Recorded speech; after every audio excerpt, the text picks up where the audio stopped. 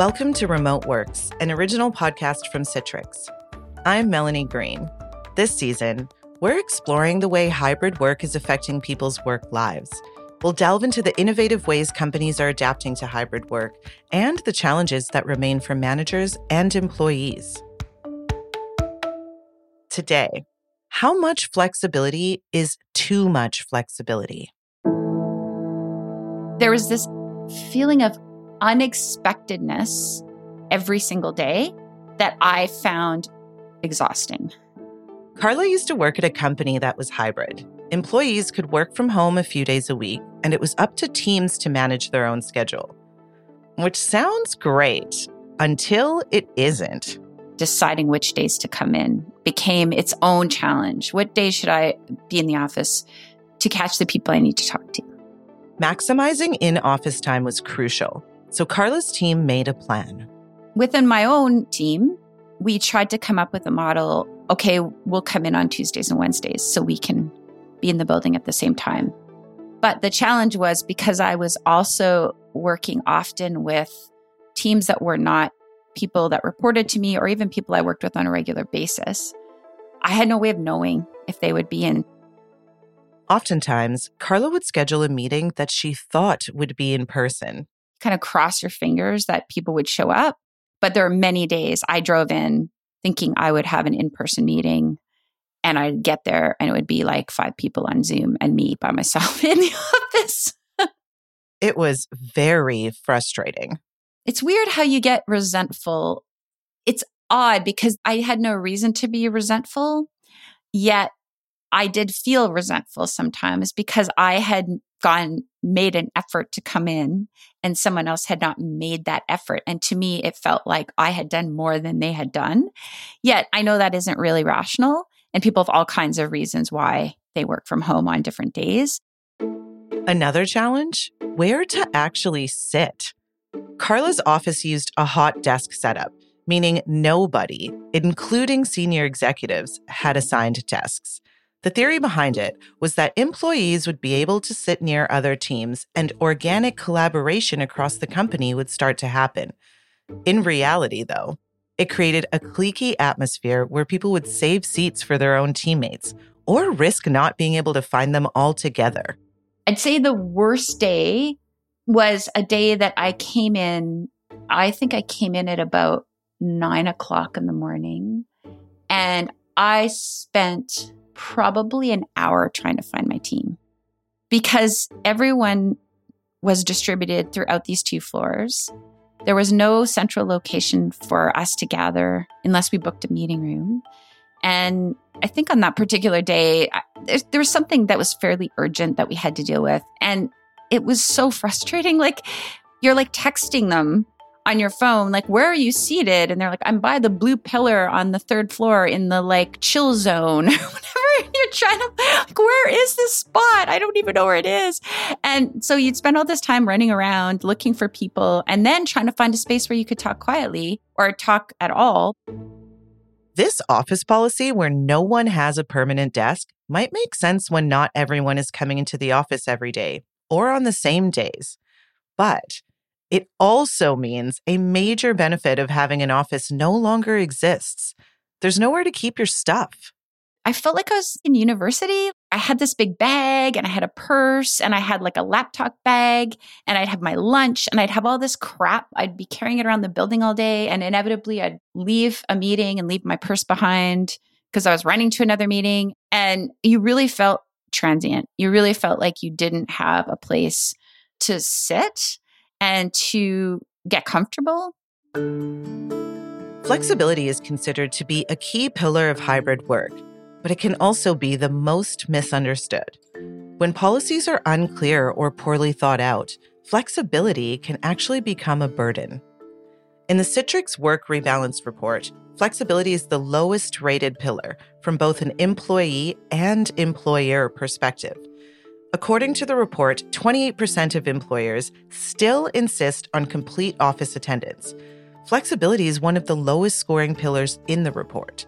64% of business leaders say that employees expect more flexibility than they can accommodate from a business perspective. But this is a misconception that needs rethinking. Because from an employee perspective, flexibility is one of the most important things a workplace can offer. And 2 years of working remotely have proven that physically being in the office every day is not a requirement for a productive workday. In fact, studies have shown that productivity often goes up when people are allowed to work from home. So where is this disconnect between employers and employees on the value of flexibility coming from? For some insight, I turned to Sonia Kang. She's an associate professor of organizational behavior and HR management at the Rotman School of Management at the University of Toronto. I think that one of the reasons might be historically that companies weren't necessarily collecting data on employee preferences, which may change now coming out of the pandemic. I think there's just an assumption that being in the office is better for productivity, for community, without actually having collected those data to see if that way of thinking is actually supported. But also some of it, I think, comes from the personalities or the preferences of people who are making those decisions in organizations. So if you think about CEOs, people in senior management positions, those are probably people who, for them, being at work, being in the office, just occupying that space is really a central part of their identity. They're people who have really gotten ahead by working hard, probably working in the office. And so that's just something that might be their own personal preference. And so they're not really taking into consideration what other people in the company might want. They're kind of projecting their own preferences onto others that work for or with them. And so I think as there becomes more data available showing that there isn't this decrease in performance. There's definite increases in benefits in things like productivity, well-being, when employees are allowed to either engage in hybrid work or some other type of flexible work arrangements. Hopefully we'll see less of that disconnect. Hopefully we'll see more collaboration on the part of employers to really figure out what's best for their employees. Okay, so the flip side is, you hear these stories. We saw last year the Great Resignation. Mm-hmm. You see these stories pop up in the media, for example, like the former Apple executive, Ian Goodfellow, who left Apple to work at Google, all because of their back-to-work policy. So I'm curious, what happens when an employer is inflexible? When you look to the future, how common do you think this will become? I don't think that it's going to be very common at all. I think that taking a hard line on anything is really not, it's not in keeping with kind of the way that people are thinking about work right now and probably into the future. I think flexibility, agility, the big buzzword, those kinds of things are really necessary for companies moving into the future to be able to retain their workforce. I think that companies who do maintain a really hard line in terms of in-office presence or any kind of policy that they have that they're just inflexible on are going to need to back that up, right? They're going to need to be able to show the evidence why we're doing this and be able to justify that to their employees, or you're going to see what you're talking about, where employees are leaving to go to companies where they can find that flexibility that they're looking for. Okay, so I'll flip it once again. Is there such a thing as too much flexibility? And what I mean by that is, what sort of challenges come from allowing a completely flexible work schedule? Yeah, so definitely some of the things that you might want to think about if you're an employer and you're trying to create an effective flex work situation that works for the company and works for employees is definitely thinking about what kinds of joint activities and kind of common time you absolutely need to have in your week. Even if you are working flex time, as an employee, I think there should be, some amount of time during the week when you're kind of accountable that you're always kind of reliably on, right? And that doesn't necessarily mean that you can never say oh, I had an emergency or I have to deal with something, I have to change that this week. But for the most part, I think part of this relationship of flexibility is that you have to give a little and you get a lot back. And giving a little means I might say, Monday from 2 to 5, I'm always going to be at my desk. Those are my desk hours. You can always count on me to be there during that time. and also work with other people on your team to create a common on time. That's when you can schedule things like, meetings or other activities that you want to have that you need to maintain that sense of community. And those touch points are really important. There is something to the argument that being in the office kind of is better for creating community. But I think you can replicate that if you have this reliable, regular time where you're all in the same space together, whether that be physically, whether that be virtually. That makes sense. So one of the things I've heard from people over the last few seasons as I'm doing the interviews, and this is your expertise, is at times working from home can create sort of a disparity or long-term diversity problems. And I'm deeply curious what your thoughts are on that. Yeah, so typically when you have different workplace policies that are targeted towards groups that have been stigmatized or traditionally undervalued in those spaces, those policies become stigmatized themselves. So if we think historically about what flex time has been there for and who has been using that time, I think there's this idea that flex time is mainly there for women, particularly single moms who might not have a lot of flexibility in their schedule around having to pick up their kids from school or if their kids get sick. And I think because of that, historically, things like flex time or even parental leave have become kind of stigmatized in and of themselves, where, let's say men are less likely to take that time, or if they do take that time, they're kind of hiding it. And so in order for those kinds of policies to become destigmatized, it's really necessary that people who have traditionally been in positions of power in organizations start modeling that time is there for everyone. So that means the CEO should be using the flex time. High-level managers should be using flex time, being really public about it. And that kind of sets the norm that this flex time is for everyone. We really encourage everyone to take it. We're destigmatizing it. And that way, it's not just this kind of safety net that's there for people who are most in need. I hadn't really thought about it like that. Okay, so we've been talking a lot about flexibility, and I am also curious, what is your recommendation for a flexible workspace? Is there a most preferable schedule? How should people approach flexible work? So I think really there isn't like a one size fits all. I think a lot of data collection needs to be done like on yourself.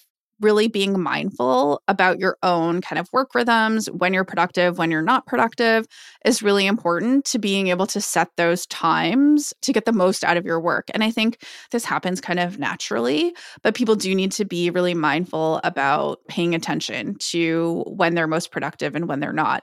And I think one of the reasons why companies are finding that their employees are, even more productive at home is because they're using those optimal hours for themselves. That makes sense. Last question. We're at a moment where we can reimagine work. What lessons do you think we can draw from? And I'm also curious what sort of future you see panning out for us when it comes to flexible work. I think the lesson is just that flex time works. Employers don't need to be afraid to give their employees some freedom and flexibility in choosing their own work hours, choosing their own work arrangements. And from the employee side, I think it's important for employees to realize that they don't need to be, working all day, every day in order to get their work done. It's really about optimizing the time that works best for you. And I think also that kind of future fit of what works for me, what works for the organization. I think we have a lot of evidence that that's already becoming more and more important to employees. So we see that through the Great Resignation, people moving around so much in their jobs. I think it's because they're looking for a company that kind of works for them in terms of their own individual preferences, gives them the flexibility to, set themselves up for success in terms of their work hours and where they like to work. So that's how Sonia Kang sees workplace flexibility. She's an associate professor of organizational behavior and HR management at the Rotman School of Management at the University of Toronto. Flexibility can be a superpower if handled properly. And to see it in action, we're turning to a company whose self-stated goal is to be one of the most flexible workplaces in North America. I'd say the key way to describe Tulip's current work arrangement is flexibility. Marco Osso is the Vice President of Employee Success at Tulip, a company that builds online retail platforms for luxury brands like Chanel and Coach. So, what does flexibility mean to them? We really try to give employees control over their schedule, work hours, really everything related to kind of the logistics of their job. That's with the caveat that they're getting their work done. So Tulip is less concerned about when and where you do your work, and more concerned with just accomplishing the goals and objectives that are set out by the organization, your department, your manager, and your individual goals. And it's working. Marco says Tulip has been meeting or exceeding all their goals around employee retention, satisfaction, and productivity. It's working for Tulip. Will it always be like that? I can't predict, but it's going in a good direction. Everything seems to be working well. Turnover is down over the last few quarters. Productivity seems to be up. And their flexible policies really widen their pool of talent and make hiring easier. We're able to hire a little bit more quickly than we did in the past. We've hired people in Brazil. We've hired people in the Philippines and Sri Lanka. We've hired people throughout Canada. And not only hired, but employees have also moved to other provinces within Canada as well. These days, Tulip is a remote-first company, meaning employees can work from anywhere in the world and don't have to come into an office if they don't want to. But this wasn't always the case. So prior to the pandemic, Tulip was, I would say, a more traditional office environment. We still had a lot of flexibility in terms of employees working from home at least 1 or 2 days a week. At Tulip, flexibility means different things to different people. I don't think there is a typical work week at Tulip. One of the ways that flexibility shows up in their work culture is with something they call flex hours. So what we've done is we've actually given employees 4 hours back from a traditional 40-hour work week. They can use those hours for whatever they want. Maybe it's to go pick up their kids from school. Maybe they want to go for a walk in the middle of the day or take a nap. It doesn't really matter what they do with those hours. For me personally, I have a young son. I can pick him up and drop him off at daycare. I'll leave a little bit early. Sometimes even if I have enough space in my day, I can go visit him for half an hour. Whereas in the past, I'd never be able to do that when I was, in an office. When academics like Sonia Kang talk about the importance of data when making operational decisions, Marco is on board. He says employee surveys have always been part of the culture at Tulip.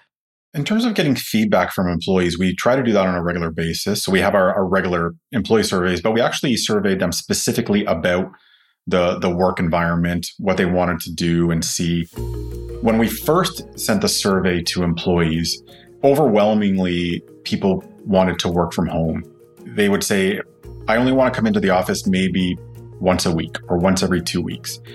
As the pandemic went on and we continued to survey people, those scores actually got lower and lower, where most people were choosing, I never want to come back to the office, or I only want to come back maybe once a month, or maybe for just an employee event. So Tulip was confident that they were doing the best by their employees when they decided to close most of their office spaces and shift to a remote-first environment. We did use a lot of data before we made these decisions to fully go this route. Surveys were a big part of that. And the change in the attitudes of even some employees who loved the office culture, loved going in and seeing everybody, you could see their stance gradually changed as well to say, I'm a lot more comfortable with my personal schedule now than I was before. And they've kind of embraced the fully remote culture as well. But remote doesn't automatically mean flexible. If a company says, okay, we're fully remote, people might like that because it's saving the commute or whatever the case is. But they still may feel like they're just tied to their desk from 9 to 5 or 9 till 6 every day. Marco is careful to point out the distinction. So we've really not only said, okay, we're going to embrace remote, but we're going to embrace flexibility. So I think for Tulip, the main draw is work at your own pace. As long as the teams are supported, our customers are supported, and the work is getting done, I think we really want to give employees the opportunity to work with whatever fits within their lifestyle. And that may mean somebody works from noon till 7 or 8 at night because they're not a morning person. Now, if they get approval from their manager and they're able to do that, then that's great. That's not necessarily the case for every role in the organization. There are certain times that you need to be available, but we really feel that the flexibility is what will set us apart a little bit from the other companies that are going fully remote as well. Flexibility means different things to different companies. Some places benefit from a couple of days a week of in-person time. Some companies will flourish with a fully remote workforce spread across the world. But allowing employees at least some flexibility over when, where, and how they get their work done is a key pillar of hybrid work. And it can have huge benefits when it comes to employee satisfaction and retention, and even productivity. Thanks for listening to Remote Works, an original podcast from Citrix. I'm Melanie Green.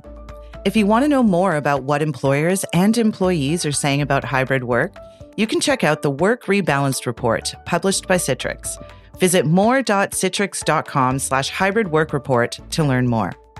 Next time on our journey through the world of hybrid work, why trust and empathy are more important now than ever.